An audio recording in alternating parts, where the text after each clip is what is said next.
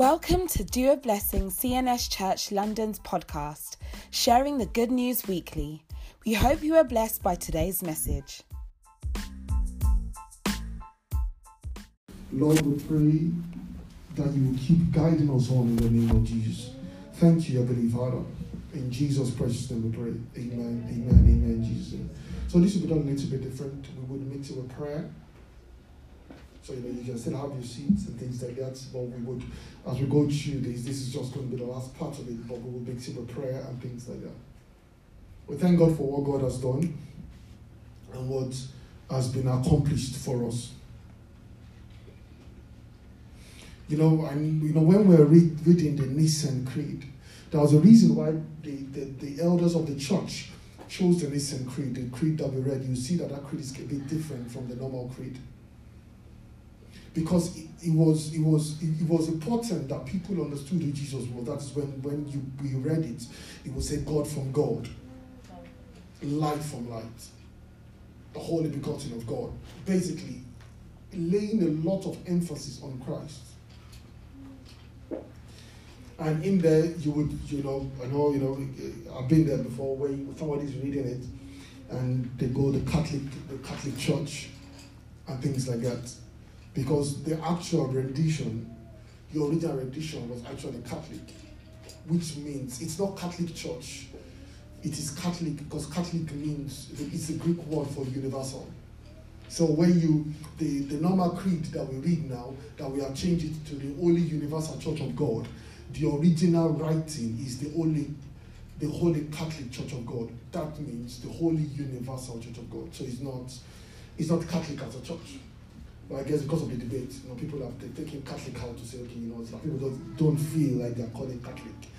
It's not a Catholic church, as it were. God help us in Jesus' name.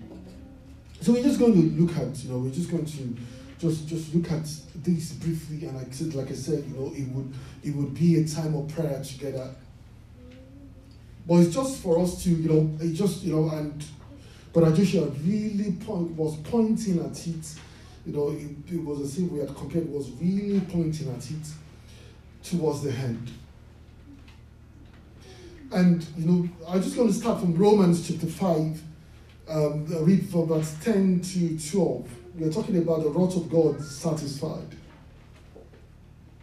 The Bible says, for if we were enemies, and were reconciled to God by the death of His Son, how much more, being reconciled, shall we be saved by His life?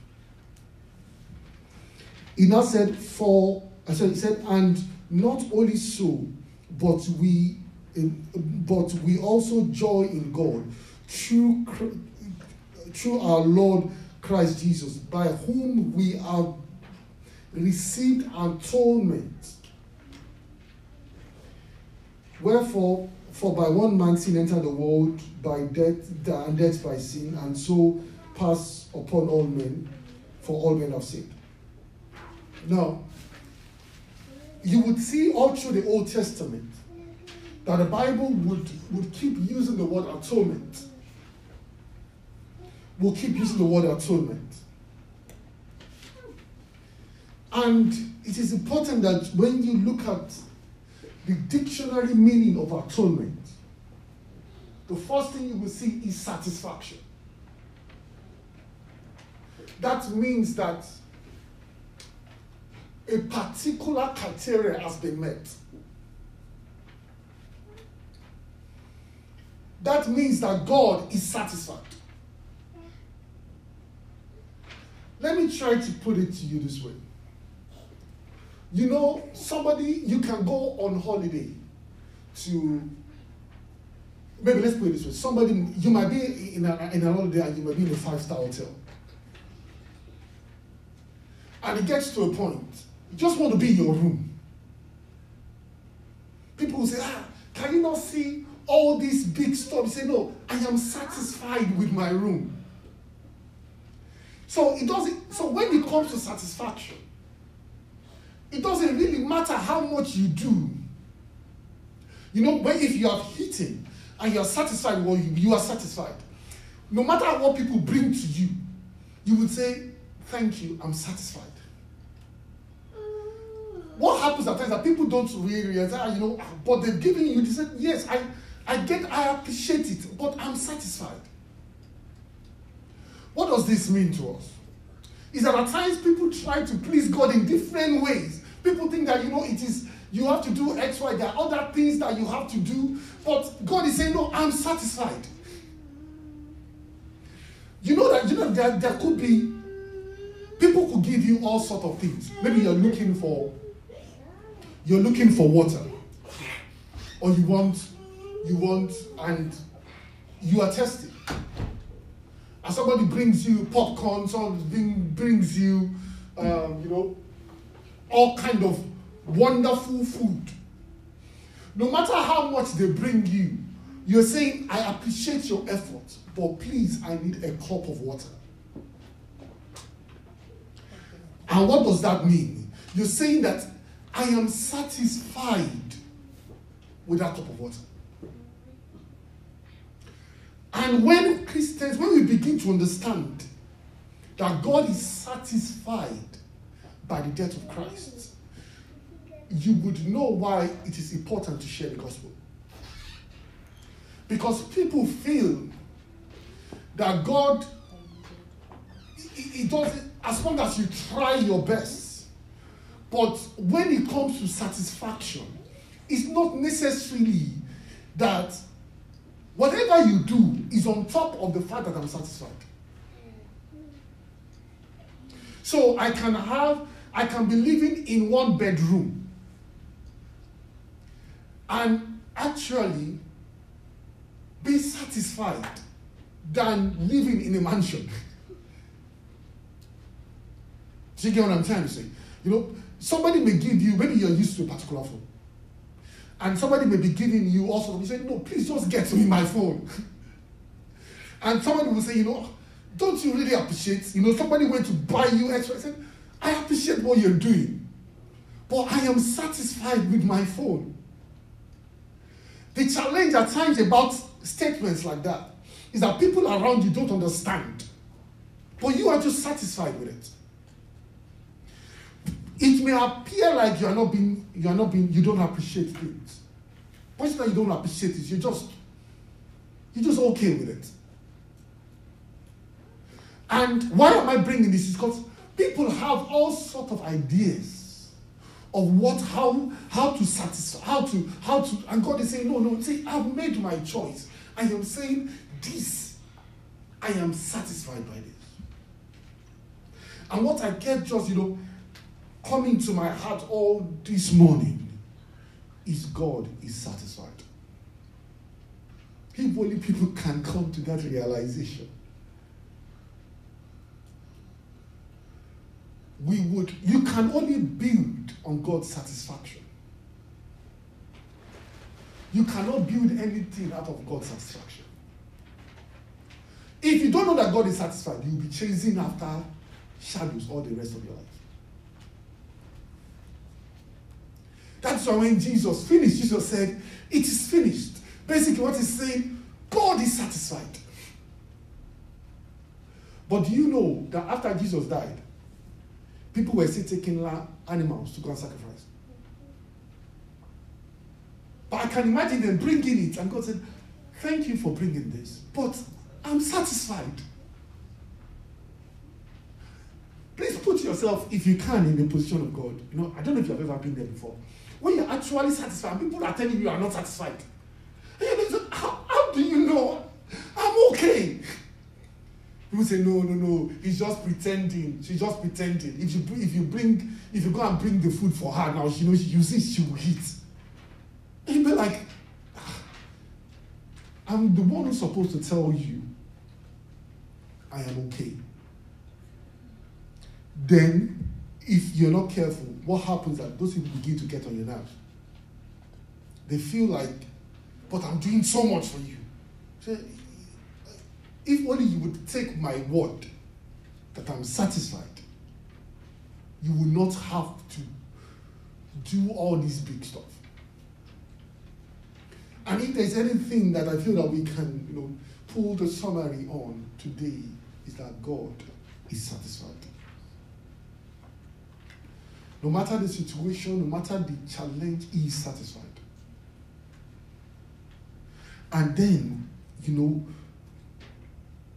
when you are sharing the gospel with somebody say, yeah, but I've done this, I've done that. Yeah, God appreciates that. He does. But He is satisfied with His Son. That doesn't mean you cannot do more, as you cannot add to it. But first of all, let it, the baseline be, God is satisfied. I'm not trying to satisfy God. He's already satisfied. That is why you see the word atonement. Atonement. It means satisfaction. And when you begin to go into further details, they just say, what is God satisfied about? So you go to the next slide.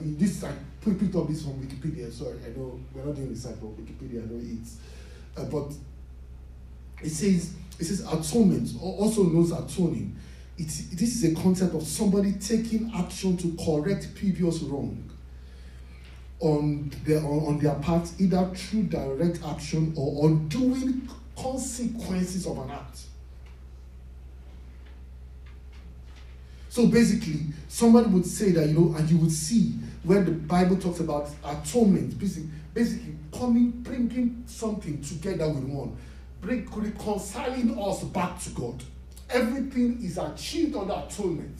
But the basis of it is that the basis of God reconciling you back to Himself is satisfied with Jesus. The basis of God reversing the consequences of an action is satisfied with Jesus. So as we begin to look at that, when we are dealing with this kind of aspect, forgiveness of sins, either or maybe I have done something wrong and I am suffering the consequences. God can reverse that consequences, but the basis is doing that is that it's already satisfied with the death of Christ. That is such, I don't know, it's been ringing in my mind all day since morning. This is last night, and it seems like, what God is just begging, if I am satisfied. And I could imagine, that's why I painted that, shared that story. It's like, can you imagine people giving you all sorts of things? Thinking that, it can, and you're saying, I am satisfied already. And I see the frustration of God at times with people saying, I am satisfied. I am honestly satisfied. But this is how we would do as we go on, as we just, say words of prayers together, as we pull prayers out of this. Jesus said in John chapter 6, verse 53 to 56, and Jesus said, most assuredly I say to you, unless you eat of the flesh of the Son of Man, and you drink of the blood, you have no life in you. Whosoever eats my flesh and drinks my blood has eternal life, and I will raise him on the last day. Now, what does this mean?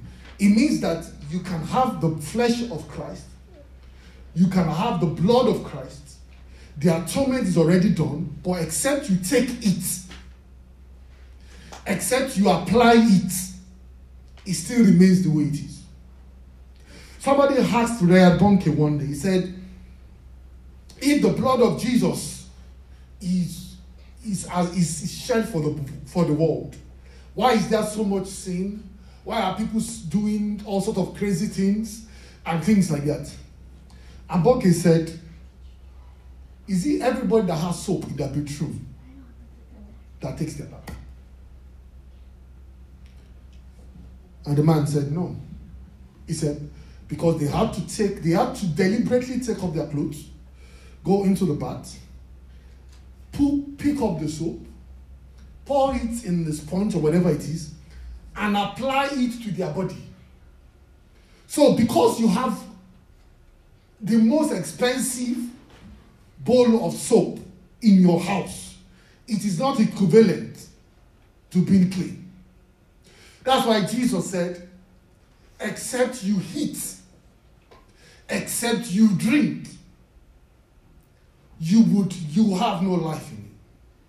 That is why when you see when he was talking again in Matthew chapter 26, he begins to introduce to them the Passover. The Bible says he broke the bread. So he took the bread, blessed it, broke it, and he gave it to them. And what did he say? Take. So that means that if they did not take, the body was just broken. It is never applied to them. So God may be satisfied. But if you will not take it, it doesn't apply to you. But is God satisfied? He is. But you and I need to take the promises of Christ and begin to apply it to ourselves. So you will see Jesus say, use the word, take. When he came to the blood in verse 27, he said, drink from it. All of you.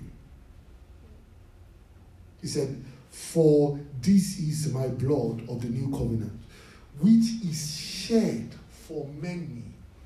But there were only few in that room who were ready to apply it to themselves. God will grant us grace. In the name of Jesus Christ.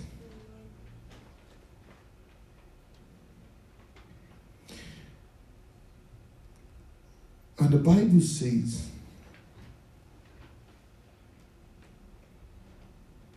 and this is where we would, the Bible says in Leviticus chapter 1, verse 2 to 5, it says, speak to the children of Israel, say to them, when any one of you brings an offering to the Lord, you shall bring your offering of livestock and of the head of the flock. If his offering is a burnt sacrifice of head, let him offer a meal without blemish. He said he shall offer it of his own free will at the door of the tabernacle, of the tabernacle of meeting of the Lord. Then he shall put his hand on the head of the offering, and it shall be accepted on his behalf to make atonement for him. So God is saying, when you bring that animal, you must personally place your hand on it. So that means that even though Christ is on the cross, you and I must reach out our hands and place our hands on it. And the Bible says that he shall kill the bull before the Lord, and the priest and Aaron's son shall bring the blood and sprinkle it around the altar. What I think, and this is where what I was saying is that we'll probably be taking a portion of scriptures and begin to pray. I just want you, and this may look unusual, but I just want you to begin to ask God. I want you to, to see the cross of Calvary as the cross is the way it is. But Jesus said, take and eat. Leviticus says, no, you have to place your hand on it. Because it's available does not mean it is there for you. So it does not mean it applies to you, except you apply it by yourself.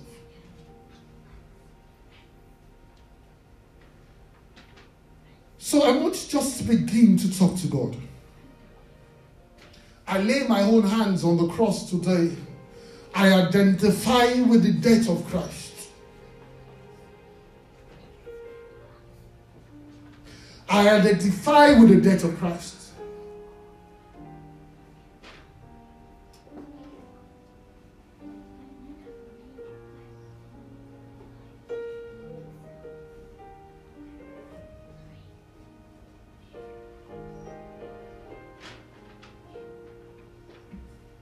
Lord, I pray in the name of Jesus Christ. I lay my hands on Calvary. I connect to it. I, Bayo Adedeji, me and my family, me and the church. The Bible says that they shall put their hand on the burnt offering. And that offering shall become their own atonement. In every situation of my life, in every position of my life, God is satisfied. I take on the satisfaction of God.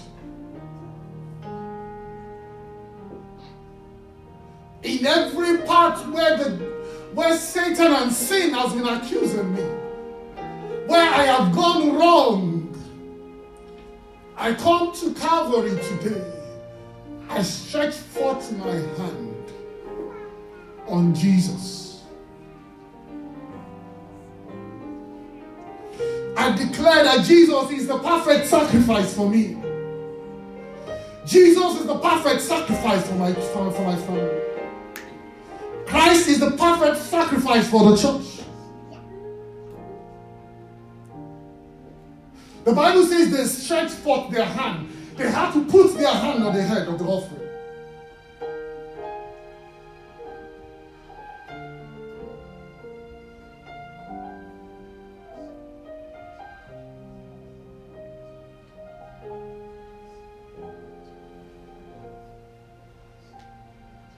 In Jesus' precious name we pray. When we go to Leviticus chapter 5, the Bible says, Leviticus chapter 5, the Bible from verse 5, it said, it shall be when he is guilty of any of these matters, he shall confess that he has sinned in that thing. Then he shall bring his trespass offering before the Lord for his sin, which he has committed. And we will go further on. He said, so the priests shall make atonement for him concerning that sin.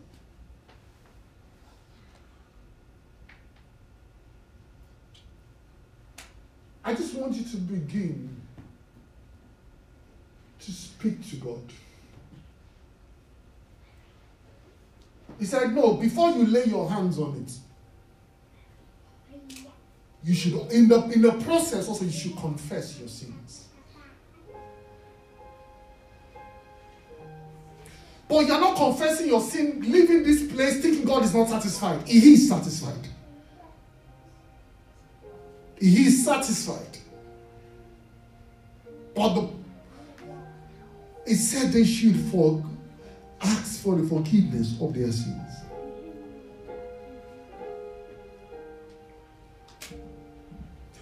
Please, what we are doing is that we are applying Calvary, the event, on ourselves.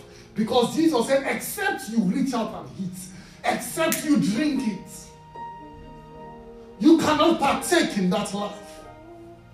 And the way we are doing it is by appropriating it to ourselves in prayer.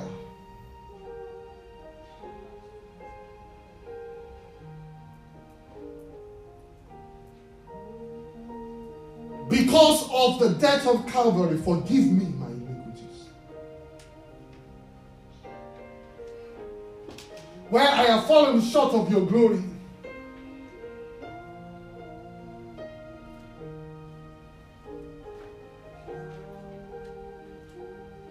as we go on, we see in Hebrews chapter 9, the Bible says that for if the blood of bulls and goats and the ashes of the heifer and the sprinkling sprinkling the unclean sanctifies and purifies the flesh, how much more shall the blood of Christ, through eternal Spirit, offered himself without spot to God, cleanse our conscience? See, there are times when you need your conscience cleansed. You know, the devil will keep coming and say, have you forgotten? So at times, you have asked God for forgiveness of sins, but your conscience something happens, the devil reaches for your conscience immediately. You begin to walk under the weight.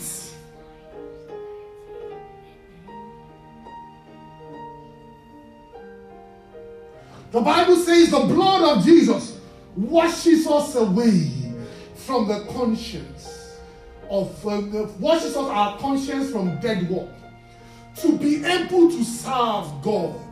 God, I want to serve you with a clean mind.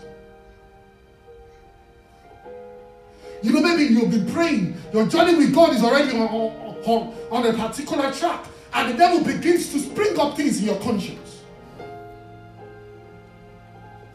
That's why the Bible says the blood of Jesus washes that conscience away, so that you can boldly serve God. That may be past already. That maybe when God tells you, this is what I want you to do for me, the devil will quickly bring up your conscience and say, have you forgotten? Or it might even be your weakness as a human being.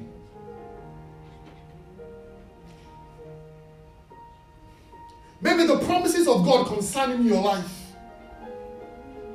It could be towards marital issues, it could be towards your life, and God is saying, you know, I want you to serve me in these dimensions. But the devil will remind you quickly.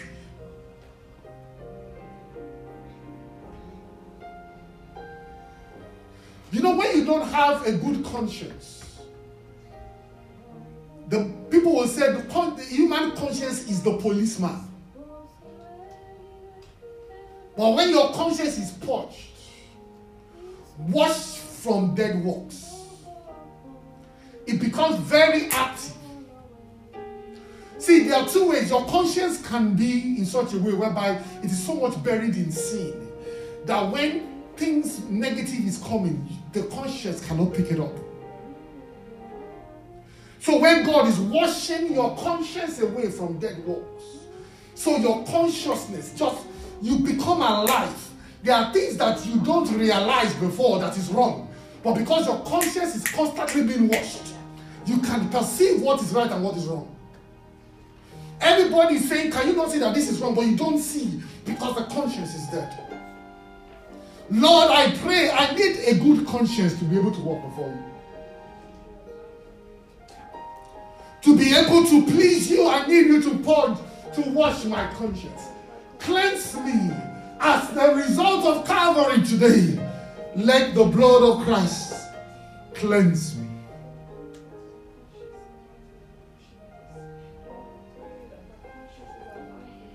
Have you been to the cross?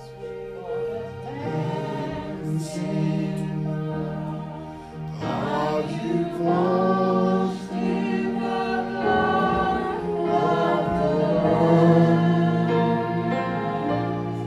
Are you walking beneath His grace as are you washed in the blood of the Lamb? Are you washed in the blood, in the soul cleansing blood of the Lamb? All your garments spotless are white as snow. Are you washed in the blood of the Lamb? Please, you need your conscience to be washed. To be able to do what is pleasing to God, you need your conscience washed.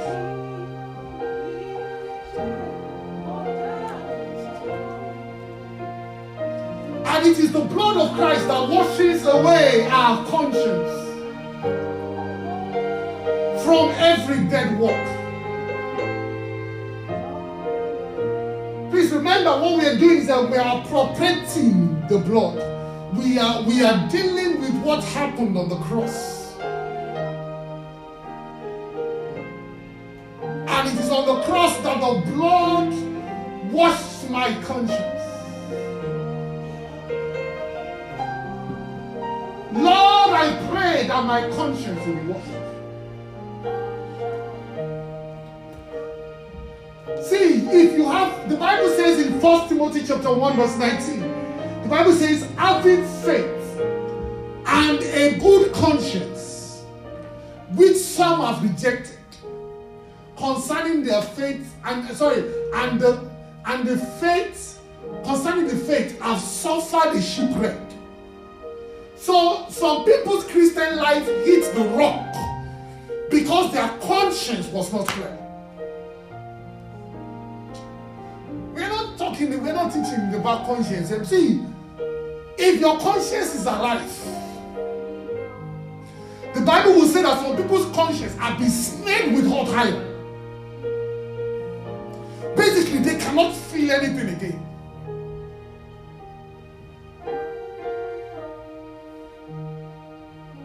When Hitler was asked about what does he want to do to raise, how is it possible that he has young Germans rising up, killing people, and he said, all you need is young men without conscience.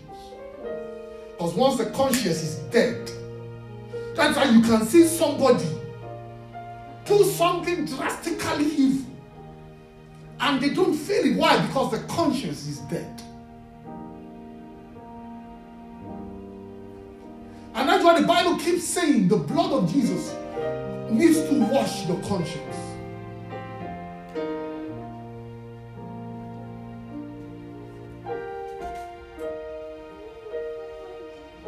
The Bible says, let's go back to the Hebrews. It says, he said, cleanse us.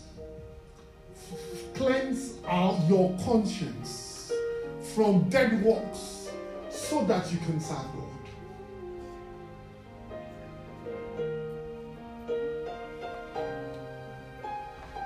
Have you wondered what led people in Nigeria, for example, to kill people and put people's heads in their cars? The conscience is dead. The devil has a way of targeting people's conscience in such a way that the conscience dies.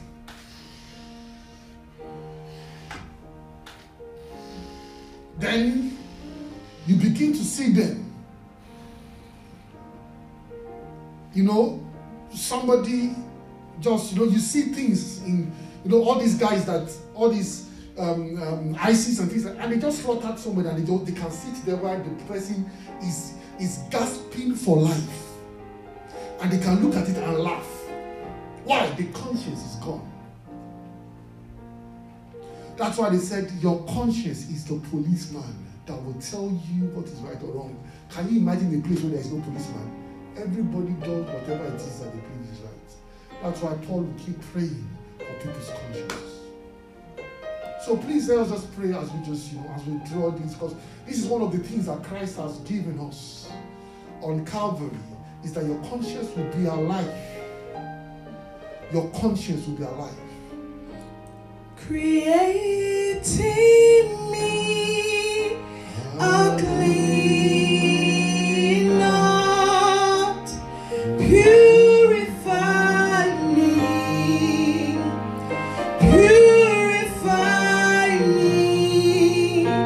create in me a clean heart, so that I may worship you.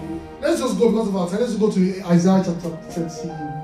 No, let's just go on to he said, the Bible says, Christ has redeemed us from the curse of the law, having become curse for himself, for us. For it is written, cursed is everyone that hung on the cross. What we are doing is appropriating what Christ did on the cross.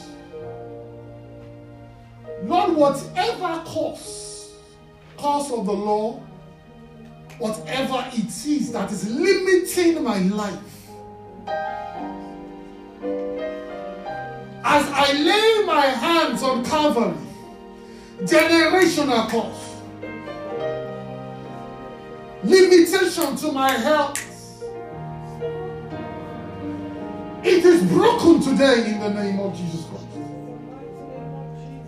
Because of Calvary and what Jesus did on the cross. Because of what Jesus did on the cross. God, you are satisfied with that. God, you are satisfied with that. God, you are satisfied with that. So, Lord, every cause of my life is broken. In the mighty name of Jesus. Because I have proclaimed what you have given on Calvary, I lay hold of that which you have released unto me on Calvary. I am released from every hold of hell. Every hold of hell. Every hold of hell. Every control. Every curse is broken. It is broken today by the precious blood of Calvary. In the mighty name of Jesus. Every curse is broken. Every curse is broken. In the name of Jesus Christ of Nazareth. I am set free from every curses of the Lord, from every generational curses, from every curse that I've opened myself up to. I am released. I am set free in the mighty name of Jesus. As I lay hold of that given to me on Calvary, as I appropriate the blood of Calvary, applying it to my journey, applying it to my life, I am set free. I am free in peace. Every curse is broken in the name of Jesus Christ. Every curse is broken in the name of Jesus. Every curse, Lord, it is broken. Every limitation over my home, every limitation over the church, in the precious name of Jesus Christ. In the mighty name of Jesus, it is broken. Every limitation in my household, in my family, in my career, in my Christian walk, it is broken. It is destroyed. In the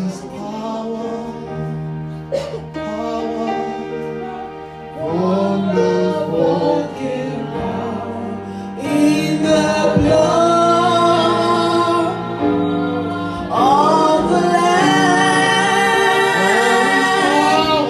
There is power, wonder-working power in the precious blood of the Lamb. There is power, wonder-working power in the blood of the Lamb. There is power,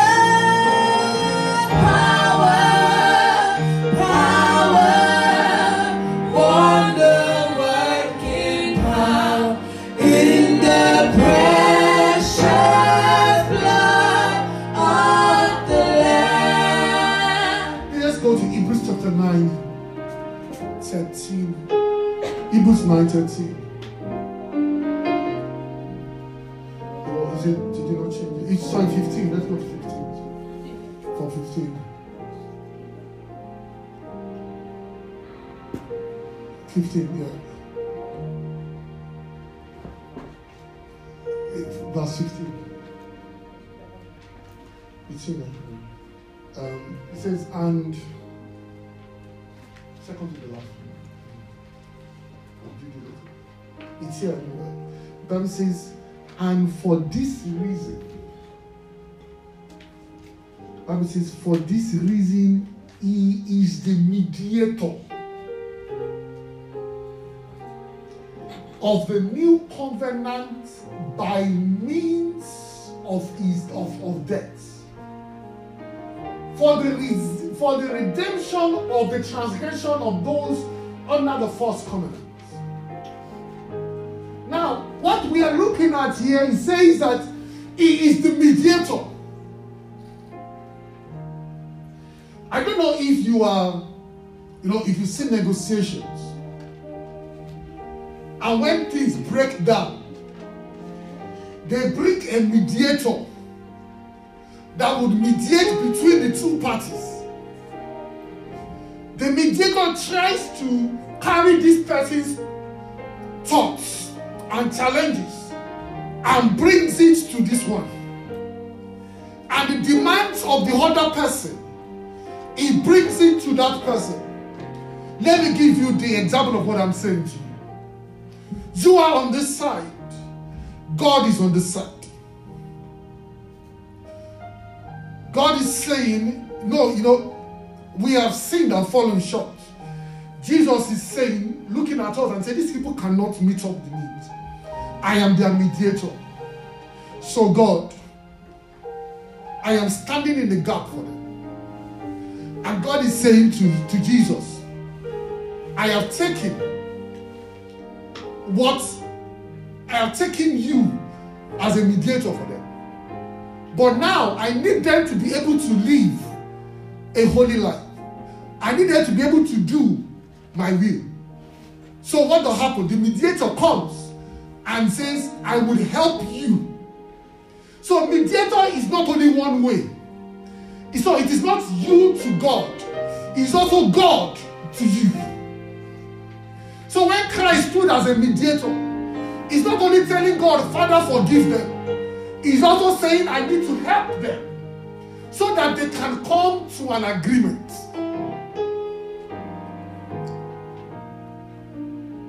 I just want you to begin to see Jesus on Calvary standing as your mediator. There are demands or there are things that God is asking, you know that God has called you to do, a life that God has called you to live.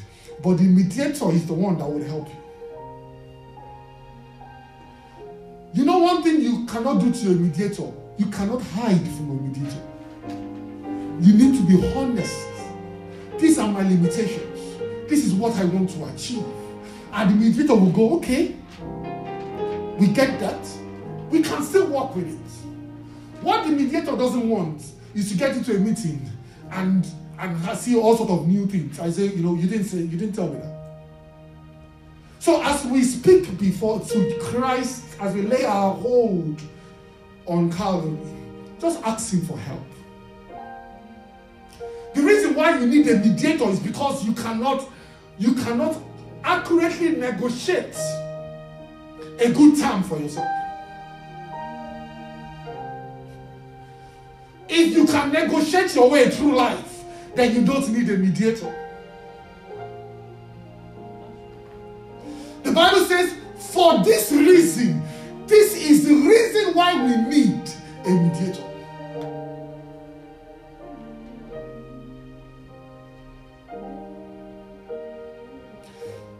See, it may even be about your health. You are seeing, the scripture says, by his stripes you are healed. And God, I'm still struggling with this health issue. You need a mediator to bridge the gap. The Bible says that you can overcome sin and you are still struggling. You need the mediator to come in and bridge the gap for you. God never asked you to create a perfect scenario. That is why he has brought a mediator for you and me.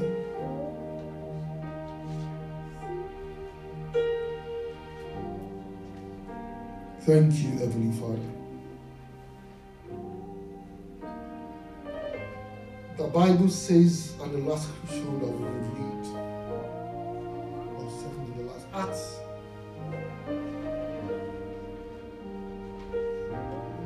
Acts 20. The Bible says, therefore, take it to yourself and to all the flock among which the Holy Spirit has made you overseers, the shepherd of the church of God, which he purchased with his own blood.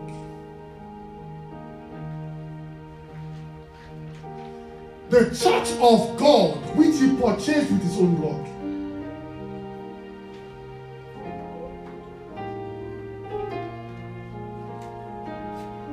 Father, we are going to pray that prayer in 2 ways. Lord, I am purchased by your blood. I am not on sale again for any kind of issues. Let my life be for your perfect use alone. I am purchased by the blood of Christ.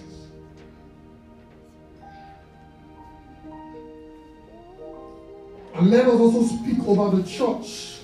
The Father, the church is purchased by your blood.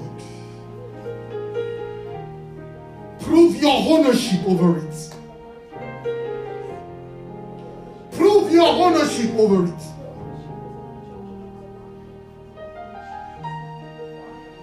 Prove your ownership over it, oh Lord. Prove your ownership over it.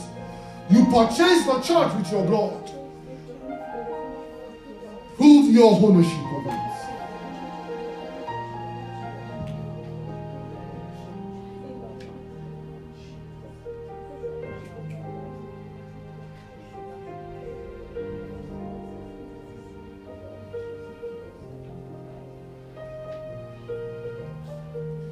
See, as we just draw these two, because they go to Isaiah chapter 53, let's just go. Isaiah chapter 53 is on top. Isaiah 53, he said, surely, surely, surely. So that means that there is no debate on it. He said, surely he bore our griefs. He carried our sorrows. Yet we esteemed him stricken, smitten by God and afflicted. Surely. And when we go to verse 5, we don't have it there, but he talks about our iniquities. Lord, let this be the testimony of my life. As I carry the cross, as I lay my hands on Calvary, let my life be a testimony to Isaiah 53.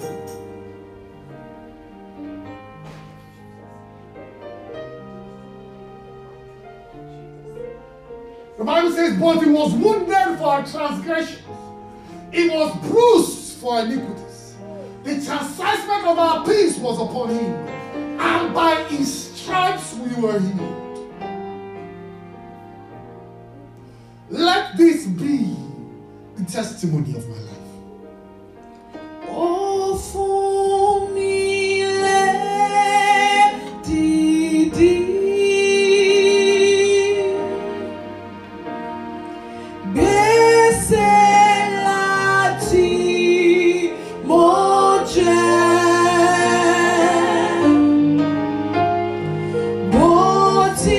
for me, oh, see.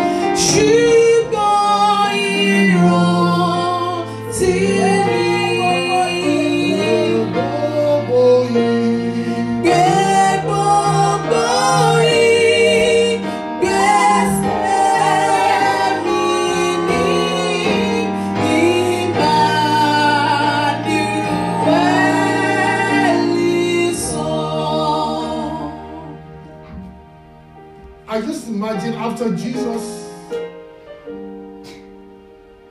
said it is finished, and Father, into your hands I commit my spirit. I can imagine the Father bending down and collecting his spirit and sitting down with a big sigh. I am satisfied.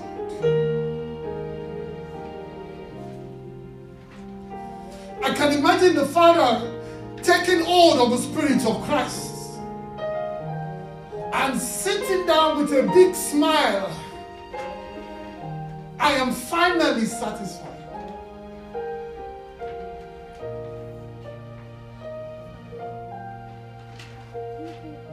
Just ask God as I go on in the journey of my life, let your smile of satisfaction be over me. Let me continually see, know that you are satisfied.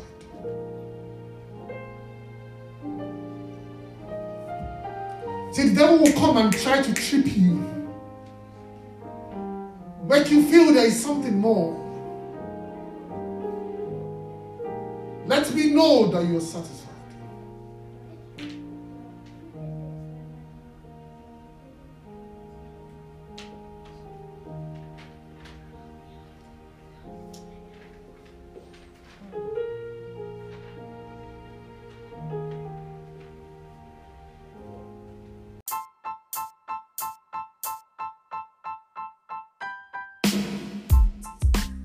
Thank you for listening to this week's sermon. Have a blessed week.